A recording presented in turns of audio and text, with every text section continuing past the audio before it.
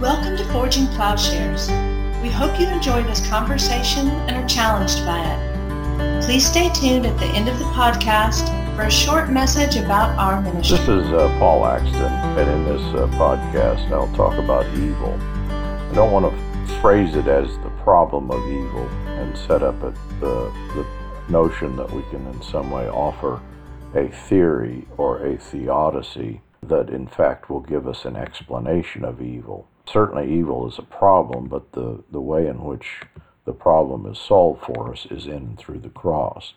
And the danger is that if a theodicy, which in fact seems to deny in some way in a privation theory, that Augustinian theory, of course, talks about that evil is not a reality. I don't think Augustine meant it in this way, but in a theodicy, it can explain the presence of evil as a kind of non-entity, or the tendency is to explain it as if it is the cause of a greater good.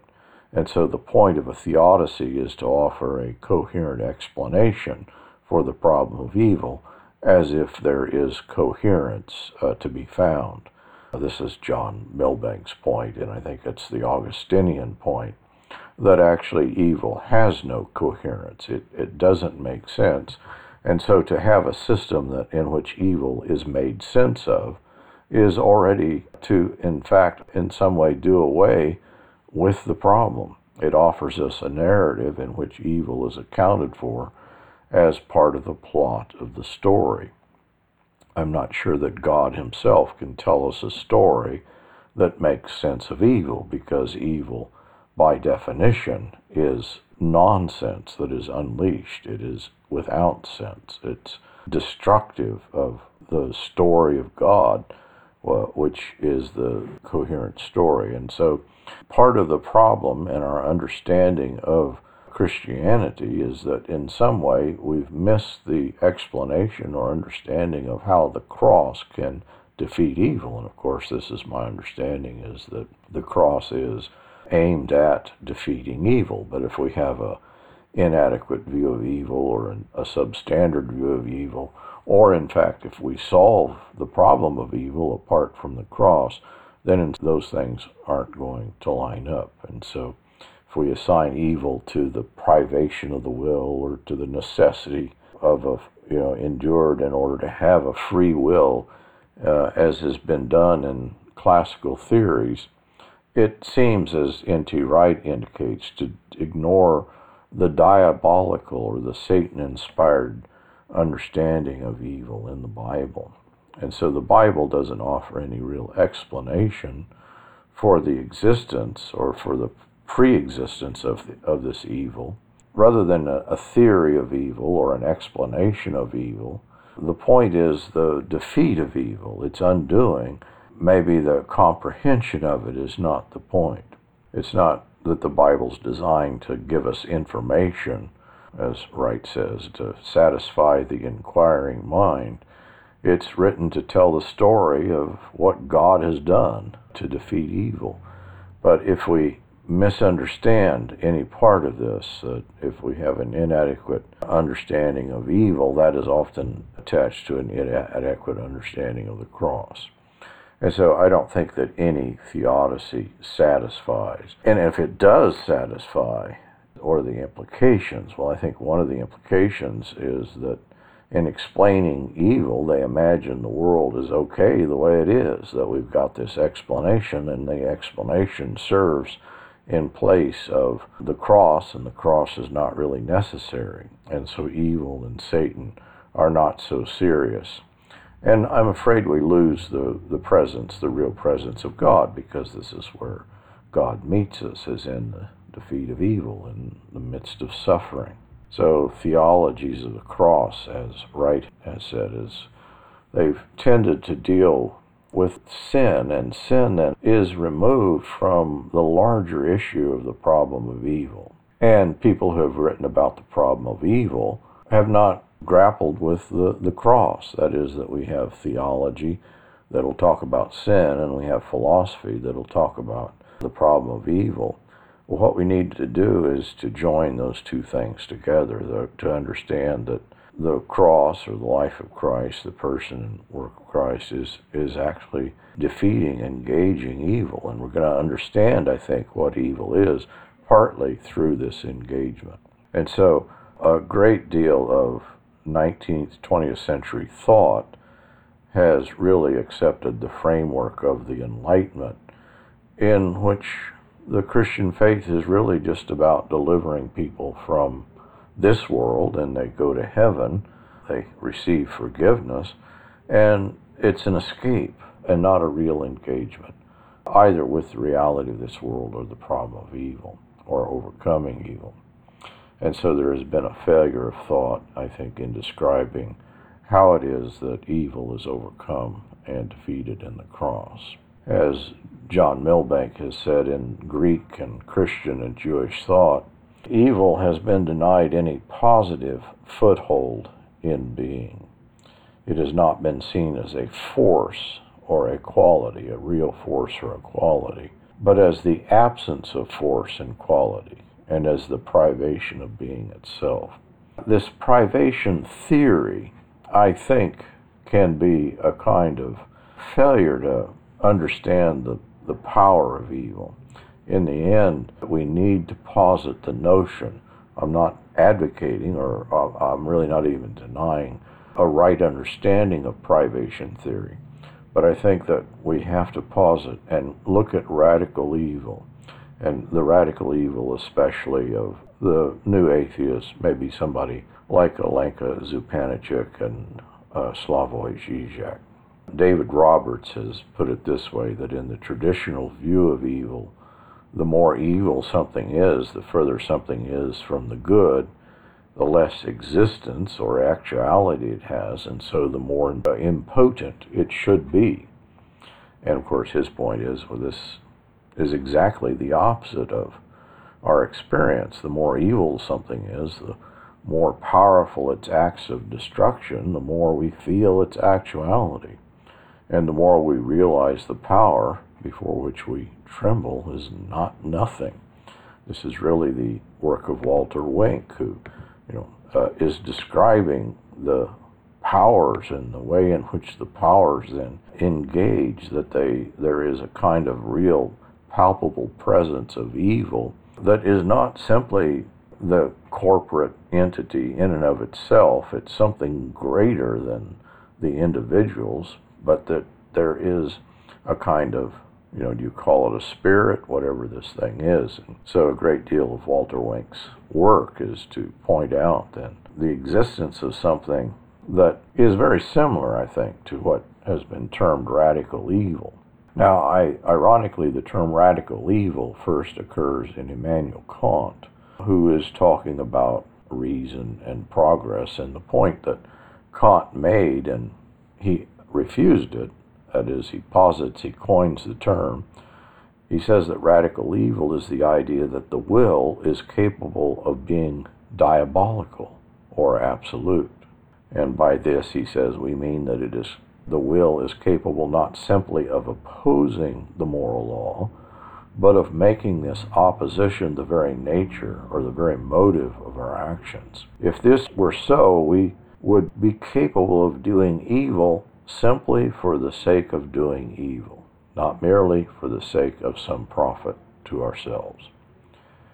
And so he posits this, he poses this, and in the religion within the limits of reason alone, evil no longer has only this shadowy, unsubstantial existence. Instead, evil appears as a positive fact, firmly rooted in reality. And at this point, it ceases to be a religious or metaphysical problem. It becomes a political, a moral, a pedagogical problem. And so in the analysis of evil offered by postmodernity, especially in the psychoanalytic philosophical orientation of the Lacanian psychoanalysts, evil then is, with the reality of evil, is posited as in fact a first order power. It's important even in the manipulation that is going to occur in Lacanian psychoanalysis. It's not that one will get rid of this power, but one will manipulate it and direct it. And so there really isn't a solution to the problem. You can't say that there's redemption from the problem. There's only manipulation of the problem. Maybe in a more popular level, it was M. Scott Peck, who in The People of the Lie, he suggests that some people can just be taken over by evil. And he does, in the name of the book, to believe a lie and then to live by it, and forgetting that it is a lie, and to make it the foundation of one's being. And so he argues that there is such a thing as a force or forces of evil, which are super-personal, that are superhuman, which appear to take over humans as individuals or perhaps even entire societies. And of course, this sounds a lot like Walter Wink, who has argued that in the powers, there's corporate institutions that they can take on a kind of soul and identity which is greater than the sum of its parts. And the identity, the spirit of the place, the soul of the place, as we talk about this, it sounds more abstract than it actually is in experience, that it tells the parts what to do and how to do it. And this leads to the view that in some of these corporate institutions, whatever we're talking about, industrial, governmental, or churches, that they can be so corrupted with evil that we can actually talk about a kind of possession that functions at a corporate level. And of course, we can think of instances in which a group of people, and it does seem to be corporate, it does seem to work in a group, that we can actually name this evil in a clearer sense. Of course, Soren Kierkegaard also posits something very similar to a radical evil. He says that evil does not pertain to a weakness of the will, a divided will, but as a self-determined free will, whose strength and integration is derived from its rebellion against the good. And so radical evil for him is not a privation, it's not a negation, but a position an individual takes before God. Ted Peters has written similarly. I think Ted Peters may mix the metaphors here with radical evil and privation theory, but he says that radical evil, unlike privation theory, acknowledges and identifies a force of evil, while it is internalized by humankind, is not original or sustained by humankind alone. And so he refers to the story in Genesis, and she hears the voice, she internalizes it, and then responds to it. And so whether we think in terms of a serpent or Satan, there is a component of experience, a force of evil that is prior to, antecedent to, and involved in our own action. And so the human spirit is drawn into a kind of estrangement by forces that in some way had become alienated, fallen, before humans were fallen. And maybe the contradiction is that in describing sin and evil using the disease metaphor, human will as a positive participant in sin is excluded, and yet evil is impossibly instigated by will alone. And so privation theory denies that evil is lodged in any reality, power, or being, and evil for the Christian tradition was radically without cause. Indeed, it was not even self-cause. It was the refusal of cause, a kind of impossible cause.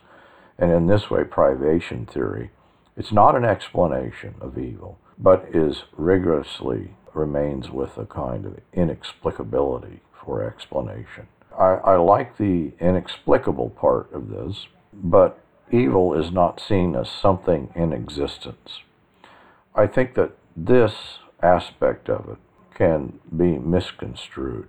Evil is uncaused. There is indeed a sense in which it possesses us like a kind of anti-cause in Milbank's picture, and a kind of satanic black hole. the too far of, in Marion, Jean-Luc Marion talks about the non-existence of the devil as the existence of the devil. Has non-existence here been taken as a kind of positive existence? This is kind of the reification of nothing. The very thing, I think, that ironically radical orthodoxy is attacking. And so I want to turn then to recent philosophers, and I think that in this view, privation theory appears inadequate because, as Roberts talks about, as Wink talks about, evil appears to be, we think of the mass organization of totalitarian control and terror, systematic genocide, and the enslavement of people who are deliberately worked to the point of death and then slaughtered.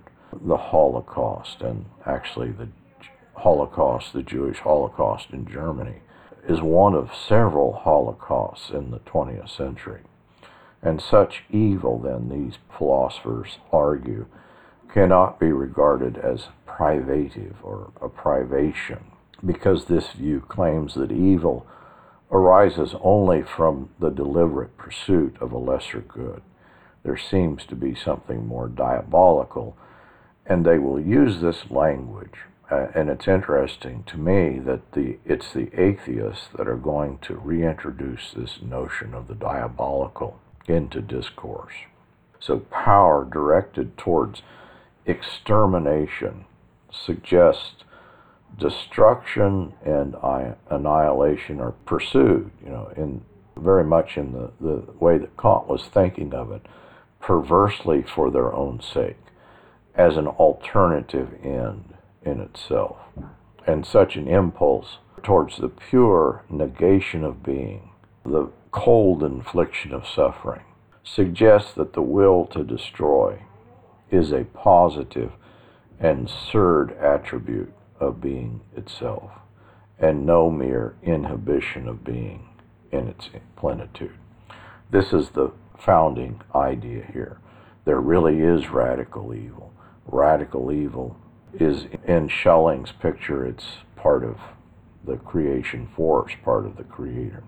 And so this new view comprehends evil as a positively willed denial of the good, and so as a pure act of perversity without ground. And so I think this understanding, Kant posits it. I think this is what Schelling is getting at in his various attempts to write of the coming of God to consciousness. He's going to do that in and through the engagement with a kind of reified nothing. Kierkegaard is going to talk this way, and of course Heidegger. The place you can go to in Kant himself, interestingly, to affirm the notion of radical evil, is not the place in which he's discussing the notion, but in fact back to his categorical imperative. He sought to ground ethics in reason. In Kant's words, it is there I discover that what I do can only be unconditionally good to the extent that I can will what I have done as a universal law. And he'll call this principle the categorical imperative. Act only according to the maxim by which you can at the same time will that it should become a universal law. What the radical atheists, what Alenka Zupančič, what Lacan, Zizek are going to point out is, yes, this is actually exactly the place in which radical evil can enter in.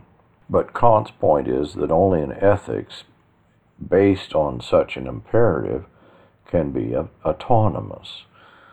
That is, that it's free of all religious, anthropological presuppositions, that only by acting on the basis of such an imperative can an agent be free, truly free.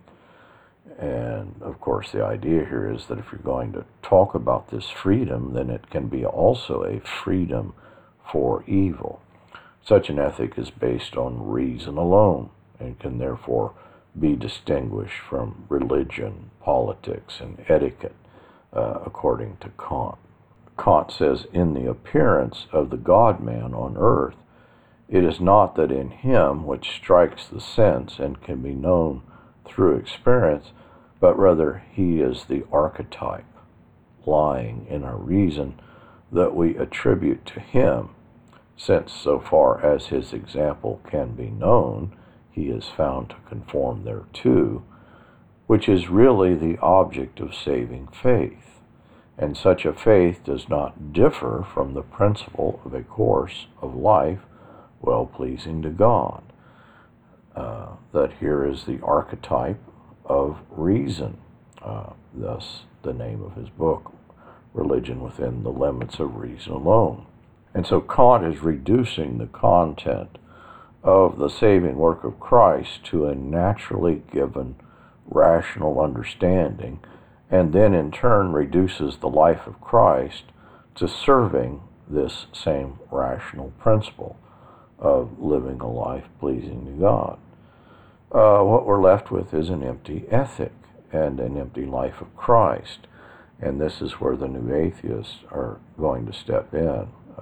Alenka Zupančič says the Freudian blow to philosophical ethics can be summarized as what philosophy calls the moral law, and more precisely what Kant calls the categorical imperative, is in fact nothing other than the superego. In a Freudian understanding, human morality housed in the superego is immorality. She says this judgment provokes an effect of disenchantment that calls into question any attempt to base ethics on foundations other than the pathological, in that so far as it has its origins in the constitution of the superego. Think here of the Apostle Paul's depiction of what sin and evil are. They are a misorientation to the law that he's going to describe, this perverse orientation. She says ethics becomes nothing more than a convenient tool for any ideology which may try to pass off its own commandments as the truly authentic, spontaneous, and honorable inclinations of the subject. Jacques Lacan puts a slightly different spin on it, claiming that the moral law, looked at more closely, is simply desire in its pure state. He's drawing this from Kant.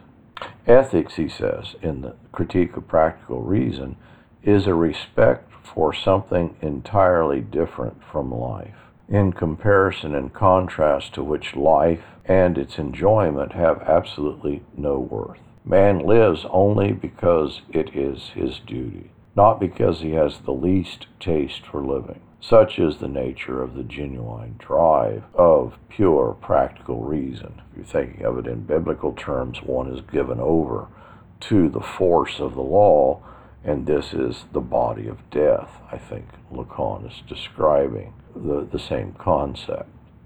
Ethics then names a drive or a desire that cannot be accounted for in any particular object or content, but rather is something that exceeds life. Lacan says Kant articulates this surplus in terms of form. Lacan will conceptualize it in terms of the object petit a. In other words, Kant's ethics describes fallen, idolatrous desire, an exponential desire. The idea of a continual pursuit of the object that cannot be obtained. There is no satisfaction. This is the explanation. Zupančič turns to the Marquis de Sade, who illustrates the perverse side this desire can take with the Kantian categorical imperative. He has one of his characters in one of his novels pronounce the maxim to murder anyone who gets in his way. He says, with regard to the crime of destroying one's fellow, be persuaded it is purely hallucinatory. Man has not been accorded the power to destroy. He has at best the capacity to alter forms. What difference does it make to her creative hand if this mass of flesh today is reproduced tomorrow in the guise of a handful of centipedes? This is the law of universal metamorphosis, and murder is simply part of this universal principle. And so in the law of the Marquis de Sade, he could say, indeed, that I would only will that which I would will universally. But what the Marquis de Sade is willing is ultimately pure pleasure. Yukio Mishima, the right-wing nationalist, he, I think, illustrates this in his own life's journey, how perversity finds its fulfillment in absolute duty. He discovered that by replacing his masochistic imagination, he literally talks about this in Sun and Shield, with duty, he could use his imagination against itself. He says, no moment is so dazzling as when everyday imagining concerning death and danger and world destruction are transformed into duty. You take this power of death and it becomes a kind of duty. And of course, that's really the driving force in Mishima. He began to prepare himself to face his own ultimate moment, and he describes his concentration on death. He says, quote, to keep death in mind from day to day, to focus each moment upon inevitable death, to make sure one's forebodings coincided with one's dreams of glory. Then it was sufficient to transfer to the world of flesh what I had long been doing in the world of spirit. He's preparing to die. He's preparing to kill himself. He would carry out in reality on himself what his fantasies had pictured, and he would defeat his imagination by destroying it. This is why Freud calls it moral masochism. It is a neurosis that demands an extreme sense of morality and duty with ever-increasing demands and degrees of sensitivity. Death, Mishima says, began from the time when I set about acquiring an existence other than that of words. As Mishima became the object of strength his superego demanded, he became fitted to do the ultimate bidding of the superego. Freud says the masochist must do what is inexpedient. He must act against his own interest. He must ruin the prospects open out to him in the real world and must perhaps destroy his own real existence. And so in The Emperor, Mishima found a father figure worth submitting to absolutely. And according to Freud, in creating this ultra-morality, the accent falls on the heightened sadism of the superego to which the ego submits. And by turning from his opportunity to die, or during the World War II, and taking up instead the career of a writer, he had missed the security of a kind of fixed identity that he saw in his friends. And he turned to writing, and he describes the writing as being eaten away by words. He says those who died were fortunately secure within a fixed identity, an identity established beyond doubt, the tragic identity. Mishima says, at the moment when I first realized that the use of strength and the ensuing fatigue, the sweat and the blood, could reveal to my eyes that sacred, ever-swaying blue sky that the shrine bearers gazed on together, and could confer the glorious sense of being the same as others. He always felt to be an outcast. He's describing the scene of seeing the local men carrying the shrine in their nakedness. I already had a glorious sense, he says, of being the same as others. I already had a foresight, perhaps, of that as yet distant day when I should step beyond the realm of individuality into which I had been driven by words and awaken to the meaning of the glory. And so the image, this is Henry Scott Stokes describing the image of Mishima's head with the headband still secure about it, propped on the blood-soaked carpeted floor of General Mashita's office. He says that remains indelibly in my mind. That powerful head had been torn from its shoulders. Stokes asks, how had Mishima justified his action to himself? His brother said of him after his death, he spent his whole life in an unsuccessful search for himself. And his mother's words to mourners was not to be sad. She said he finally did something he really wanted to do, and she alone was not shocked at his end. And so what we have here is that really a categorical imperative that's flipped on its head. The categorical imperative can be used as a kind of radical evil. In Hauerwas's point, no society can be just or good that is built on falsehood, and isn't it the case that fallen society, inasmuch as it would displace God, has built upon false foundations? And isn't the universal aspect of the gospel, the light in the dark, I will draw all men to myself, aimed at exposing this failure, which might be termed as inclusive of an ethical failure? And of course, this is Dietrich Bonhoeffer's point, is that knowing good and evil is the sign of the consequence of the fall. Being able to work out your own categorical imperative is already a kind of usurpation, a usurping of the place of God. You will be like God, knowing good and evil. And we take ourselves to be the divine arbiter of good and evil. We take the divine role of choosing and become the source of moral decisions rather than the objects of God's choice for us in Bonhoeffer's description. And so to know good and evil, to be ethicists, to choose, these are the marks of our own fallen creaturehood.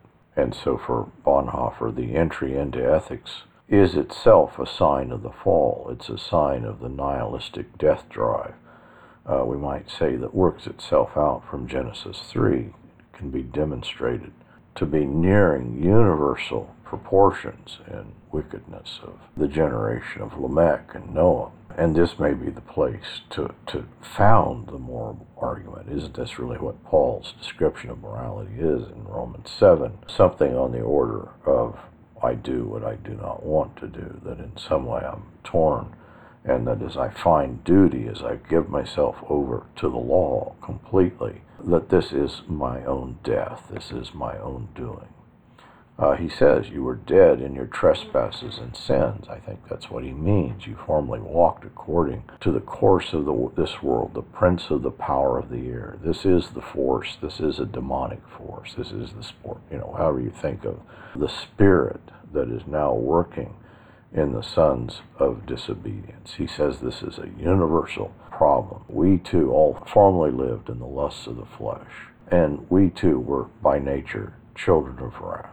And so moral situations cannot be abstracted from the kind of people we are in Hauerwas's description, or the kind of people we hope to become.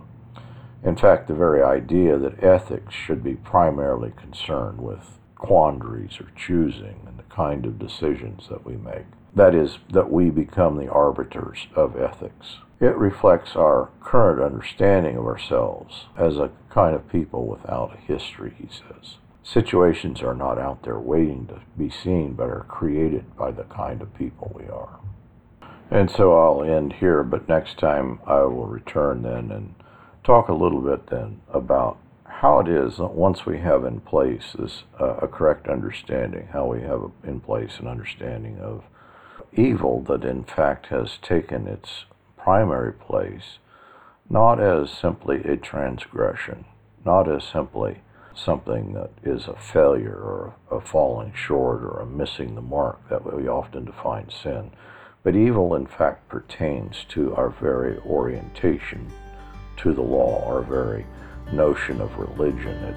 It is a part then of our morality, and this is then, I believe, what the cross of Christ is addressing. But I'll come to that next time. Thank you for listening to this episode of Forging Plowshares. You can learn more and join our growing community by visiting forgingplowshares.org. Please consider supporting at patreon.com/Paul Axton or by donating at forgingplowshares.org/donate.